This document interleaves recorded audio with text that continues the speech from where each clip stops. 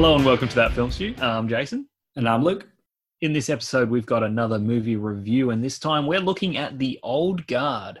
Directed by Gina Prince Bythewood and written by Greg Rucka, The Old Guard is based on Rucka's comic book of the same name. The movie is out now on Netflix, but if you haven't watched The Old Guard yet and you want to, go watch it first before listening to our full review. We will be talking spoilers. In March 2017, Skydance Media picked up the rights to adapt the comic The Old Guard, written by Greg Rucka and illustrated by Leandro Fernandez, into a film. Luke, you have the plot. A group of mercenaries, all centuries-old immortals with the ability to heal themselves, discover someone is onto their secret and they fight to protect their freedom. Led by Andy, played by Charlize Theron, the group recruits Niall Freeman, played by Kiki Lane, a US Marine who is the newest immortal. You know what? Charlize Theron, you can't go wrong. You can't go wrong with her. She's always pretty much good in everything. She can do it all. She's in. Yeah. So if you put a Charlize Theron movie in front of me and say watch, and I'll be like, yeah, I'll give it a shot. Not always is the movie great, and this might be one of them for me anyway. What do you think?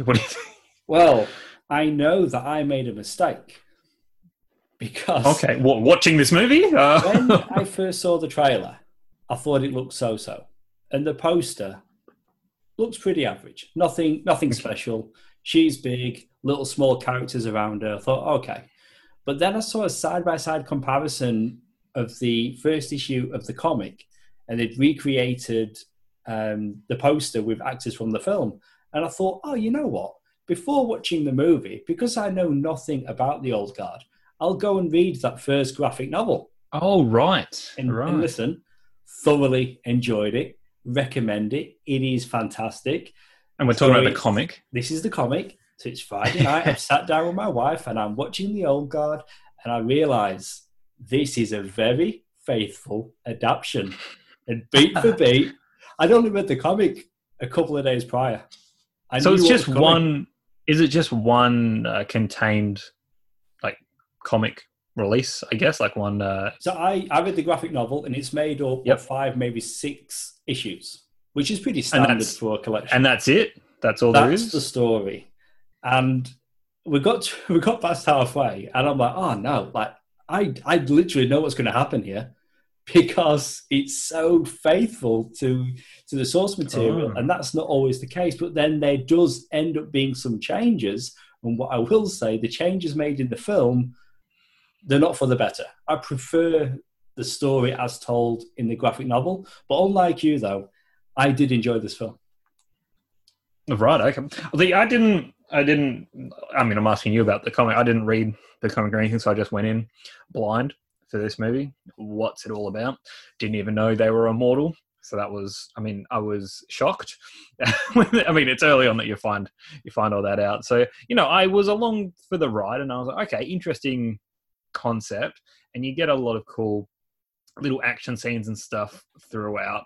For me, like the movie overall sort of, it dragged a lot. There were a lot of slow scenes followed by slow scenes, a lot of, and it's not always a bad thing having, character development and dialogue and, like an adult film, actually watching things unfold and people having those discussions, it's important, but there was a lot.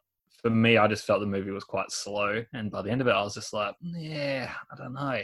The whole premise with these characters being essentially immortal, and I know that, there's a element put in where it's like by chance, there's no real rule to it, but by chance they could potentially lose that ability at some point. It just sort of made everything kind of redundant. It was like, okay, they can just go in and whatever, and there's no real consequence and therefore no threat. And I guess that's why they did put in... Let me jump in. The big change then, and I'll reveal it here. In the comic, Andy stays immortal. She doesn't lose that ability. So when she loses it in the film... Is the idea of losing the ability a thing in the comics at all?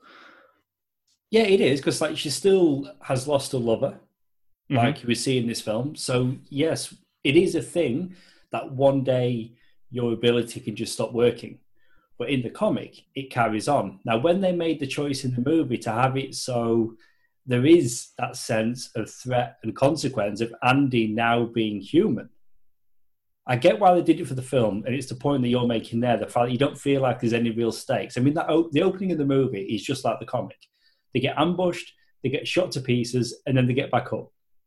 If your main characters, if the good guys that you're following in a movie is constantly that, it's the argument people have against Superman. He's too powerful. Why do you care? And when you've got these immortal beings, that they are completely unstoppable. So for the comic, it does work for them to continue being that way. And I did enjoy that. But for the movie, they had to change it. So now this has got to be like most things now, the start of a new franchise. And they've got Charlize Theron. I didn't think they were going to kill her because, you know, you're saying yourself that maybe you didn't necessarily enjoy this for the most part, but still enjoyed her. So it would have been a mistake on the filmmaker's part if they lost her as a character completely. So now we're going to have her. I guess, yeah. Yeah, so in the sequel, so maybe she's going to take more of a back seat, more of a mentor role. Because she is, by the end of it, because she's still very much a part of the team. I know we're jumping straight to the end there, but she is still a part of the team, and she seems very much motivated to get in there and you know, back into the action. She's still obviously got all her skills and stuff like that, but she is vulnerable now. She's not immortal. So yeah, I guess there would be stakes now, but just for her. And you know, I guess it would speak to the strength of her character as well. That even though she's lost that ability, she's not going to stop fighting for what's right. And the arc that her character goes through in this movie is, you know, it doesn't matter. There's too few of them, and they've not changed enough. And then they find out throughout history that it'd been like a domino effect. Like she'd saved someone here, and then over here something big happened in history. So she got to recognize the importance of what she'd been doing all these years. Yeah, like it was more than just the 5 of them doing stuff. It, like you said, the domino effect, other people, and that's a nice way for the movie to sort of wrap, which was good. The characters, though, like, you know, there's obviously we've got our little ragtag team of really, really old people, and then we've got that newbie. I mean, do you enjoy the characters as much as I didn't really? Or see, this is interesting because, again, I think maybe I would have been closer to where you are with your take on this film if I'd gone in blind. And, you know, you don't have to read the graphic novel beforehand. I just chose to. So I already had a certain amount of knowledge about these characters. And then to see that on screen and, again, being faithful, so I did enjoy these characters. I thought there was enough there. But then the lines start to get a bit blurred. Well, what am I taking from the comic and what am I taking from the movie? Yeah. But when you've got the mate, Booker, and he turns on them, in the comic there's a scene like there was in the movie in the cave, and he's tapping away on his computer, and then you've got the new recruit, Nile, and she's a bit suspicious of Booker, and it's to do with what he's saying he's capable of doing in a remote location in the cave. Like, technology isn't said to work the way that he says it works, and the other immortals don't quite understand technology. So that was a moment where she suspected him, and it's also in the movie when she starts to question a little bit about what he's doing when they're in the cave. And then there's a follow-up scene in the comic which addresses that, and it's part of the reveal, and it's left out in the movie completely. But I can't, like in the movie, it seems to literally just be because of the gun. Like, yeah, and it just happens. Blow the gun that he gave her. But because they had the cave scene, they must have just decided to leave it and not follow up on that at all. But they set it up. And then the reveal for him being like double-crossing them. His motives are the same as the comic, that he just, you know, he'd had a lot of loss like the other immortals in his life. He just wanted a way out, I guess. Like, yeah. And that's what it was about, yeah. And then, and this is the thing in the comic, Andy says to him, "We will meet back here in 100 years." In the movie, Andy says, "They will meet back here in 100 years." Because Andy will be dead. So they had to change it up. If he said "we," would have been a lie. Yes, exactly right. But I did like the characters, yeah. I thought... because this movie, it's got to do so much heavy lifting. Like, it's setting up this world and it's showing you the history. And I think budget-wise, they did a good job. I don't know the budget of this movie, but they clearly spent quite a bit of money on it, more so than I'd say most Netflix films. And I think it's because they partnered with, we said in the opening there, Skydance. And that's probably what helped increase the budget, because you've got the contemporary scenes, but whenever they're doing the flashback, they look pretty good. It didn't look cheap. You know what? Those flashbacks, it just made me like, and I hate it when this happens in a movie. I'm watching it and I'm just like, I think I'd rather watch whatever's going on there. And it seemed like they had put a lot into like costuming and, you know, the set designs and stuff for those flashbacks, but it's so minimal. And I'm like, I just feel like there's more there. Or maybe the flashbacks could have been integrated, like there could have just been more of it to sort of create like a build-up of history. Because the mythology and all of the world building that this movie does is actually quite good. There seems to be a lot there. And it piqued my interest. I was like, okay, I'm interested to find out more. But then we're kind of, for the majority of the time, just stuck with this group of people who just seem to just want to go in and kill guys. And that's what the movie is. It's like they rampage into a place, kill a whole bunch of dudes in, you know, SWAT outfits and guns and stuff, and kill that guy from Harry Potter, the pharmaceutical guy. Oh, is that where he's from? Yeah, he's here, Dudley, Harry Potter's cousin, I think. Look, there's two other characters, Joe and Nikki, who are also part of the team. And again, like, we get it. They're probably the more personable kind of characters that we get. You know, they seem to actually have a personality of some sort, which is good. And it was a way that I'm assuming in the comics as well, obviously their relationship as well is an integral part of, I guess, the team dynamic. And I like the idea that it wasn't just like, okay, they happen to be in a relationship, but it was like, it's a relationship that's tested a really long time. So it, you know, could you be with your partner? I mean, people say, you know, like forever, but it's like, could you be with your partner for hundreds of years? And it's like, well, they've proven that, you know, it can be done. So good aspect there. But other than, you know, that shine of characterization, it's pretty dry. But that's lifted directly from the comics. The scene in the back of the truck where their relationship is questioned by the soldiers, and their response, word for word, that's what Rucker wrote in the comic. That was my trivia for later. So let's just say it was done. You know, it's done now. So no trivia later, guys. That's it. But that was my trivia. The scene played out well in the comic, and yeah, in the movie, you know, they absolutely nailed it. You know, we're talking about how Charlize Theron, her character Andy, she's no longer immortal. Well, who's to say? Because I'm sure there's going to be a sequel. Like this movie's doing great numbers for Netflix. So you reckon she'll get her immortality back? No, I don't. I reckon that there's more stories to be told in the past. And you were talking about the costumes, the sets, and everything else. Who's to say they're not going to use them again? That they're not going to go back and something that happens in the present relates to something that happened many years ago. So we're going to get to see more of Andy as an immortal. We already know that the other immortal comes back, and that's the big stinger at the end of this movie. The other female immortal, the first one Andy came across all those years ago, that she's still alive. I want to say it's a post-credit scene, but it's like, it's more like post-title cut, like, because the title card sort of shows up at the end of the movie, and then it's that scene, and then it's not even post-credits. So I'm like, but yeah, like that flashback in particular, when it's got all of that, just the, you know, friend being taken, and then she is obviously locked up, and then, you know, Andy doesn't know what's going on with her, and she's getting thrown into the ocean and just to sink, and she just has to live underwater for thousands of years. Well, you see it, like she drowned. Like, it's like, and then she's back. They're describing like the, you know, like how horrible it must be. You're just thinking like, okay. So even water doesn't kill them, like drowning, like perpetually drowning. Like they don't even need to breathe. Like it's nuts. But they show her repeatedly. She drowns, comes back, drowns. And however many years she's been down there, she's been living that loop. So yes, It's like Wolverine in X-Men. He can drown. That's one of his weaknesses.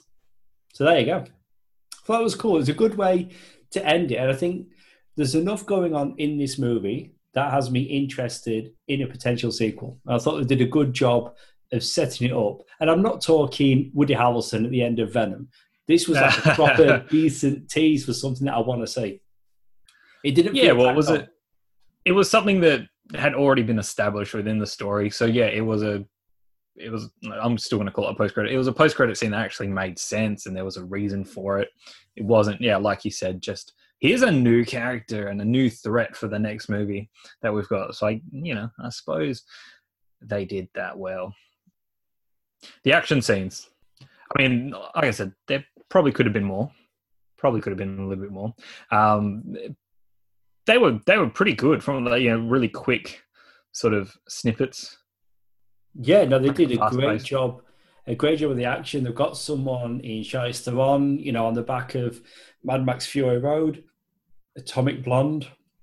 She can do action, and I think I might be wrong, but I do believe that stunt people that worked on maybe not The Matrix, but definitely the John Wick films worked on this as well. So they've got good caliber. I believe that, I may be wrong, but I'm pretty sure I read that somewhere. But they've got, the stunts are great. And then we talked about those fight scenes in the past. It looks brilliant. If this movie didn't have Charlize Theron, it didn't have the budget, it looked like a sci-fi channel movie. But this being on Netflix for the money behind it, it looks so much more. So at no point did I think, oh, that looks a bit shit, or that wasn't quite believable. I thought the action sequences were fantastic. All right, how about we rate? Give the old guard a rating then out of 5. I really enjoyed it. I'm going to come in at 4. I had a lot of fun with this, and they've just released, or they have been releasing, I'm waiting until it's collected, the second volume of the comic. I'm very much looking forward to that. Enjoyed the comic. Again, the movie didn't quite live up to the comic for me, but I had so much fun with it, and a lot of that does come down to Charlize Theron. I thought this movie was great, and I was really pleasantly surprised, because we've talked about how recently Netflix don't have the best original movies, more so when they're looking at doing something bigger in budget like this. I mean, they pulled it off with Extraction for the most part. 4 out of 5. This was a good movie. Okay. So the pros, I guess, the reason I will praise this movie, like I said, the world building, the mythology. There's stuff there. There's a lot of substance here that we can work with. We can work with that. Charlize Theron is obviously the highlight, as she always is. Although her character is, kind of bland. She could cheer up a little bit. I'm just saying. But yeah, the action scenes and stuff, could have had more of them. But the ones that are there, they're cool. They're done well. Again, I just wish there was a bit more sort of threat to the whole thing, so I could actually, get absorbed into the film and be along for the ride in that capacity. And on top of that, I did find it, for the most part, not just, the characters, the majority of the characters, and just the overall pace of the movie, just pretty slow and a bit boring. I'm still going to go out and say 3 out of 5 for it, though, just for the things that I did praise it for. But yeah, if it just found a way to entertain me a little bit more throughout, I'd probably be up there with a 4. But yeah, no, it just came in very, by the end of it, I was just like, I'm pretty bored for the most part. So, I think a sequel is going to be, a sequel's got more chance of delivering what you wanted from this first one. I just think, for an origin, and we know, you look at any comic book adaptation, an origin doesn't give you everything.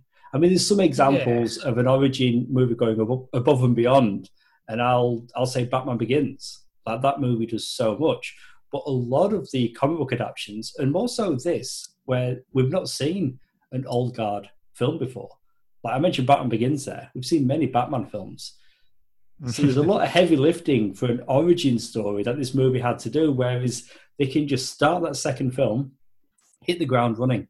We all know what we need to do, and they'll be able to go bigger and I'm sure better with that next movie. But I think it's all fair saying that, but I just reckon they had enough time to do it in what was, you know, in the running time that they had for this movie. Like they had a good 2 hours to put everything that they wanted in there, and I think there was a lot of stuff that they could have left out or just sort of glazed over a lot quicker. And you know, they could have just spent a lot more time having a bit more fun, sort of getting straight into it. I don't know. I think they just the movie just dawdled. It just dawdled a lot, and we just kept kind of going over and over and over, just really slow, dramatic scenes. Then it's like, we don't need this much drama. You know, let's have a bit of fun. Where's the personalities and the? I'm not saying they need jokes and quips every 5 seconds, but it's like, damn, someone could have had a bit of a laugh. We've got Marvel for that. We don't need quips. We're fine. I just want to be entertained. Come on. All right, so normally we do our trivia. You spoiled that for me, so that's fine. There's nothing else to say except that's it for our review. Oh, sorry. Of the Old Guard. Please go subscribe and download this podcast on SoundCloud and Apple Podcasts, and please leave us a review. It helps listeners just like you find the podcast. We are on social media. You can find us on Facebook, Twitter, and Instagram as That Film Stew Podcast. And we also have our companion shows, Rewind in Review and Sounds Like Comics, which each have their own Facebook pages. All our episodes can be found on our website, thatfilmstewpodcast.com. If you missed it, Sounds Like Comics have a recent episode looking at Hulk from 2003, and Rewind in Review went back 20 years to relive Chicken Run. Be sure to also keep an eye out for our next review, Relic. You've been listening to Jason and Luke, the guys from That Film Stew. See you soon.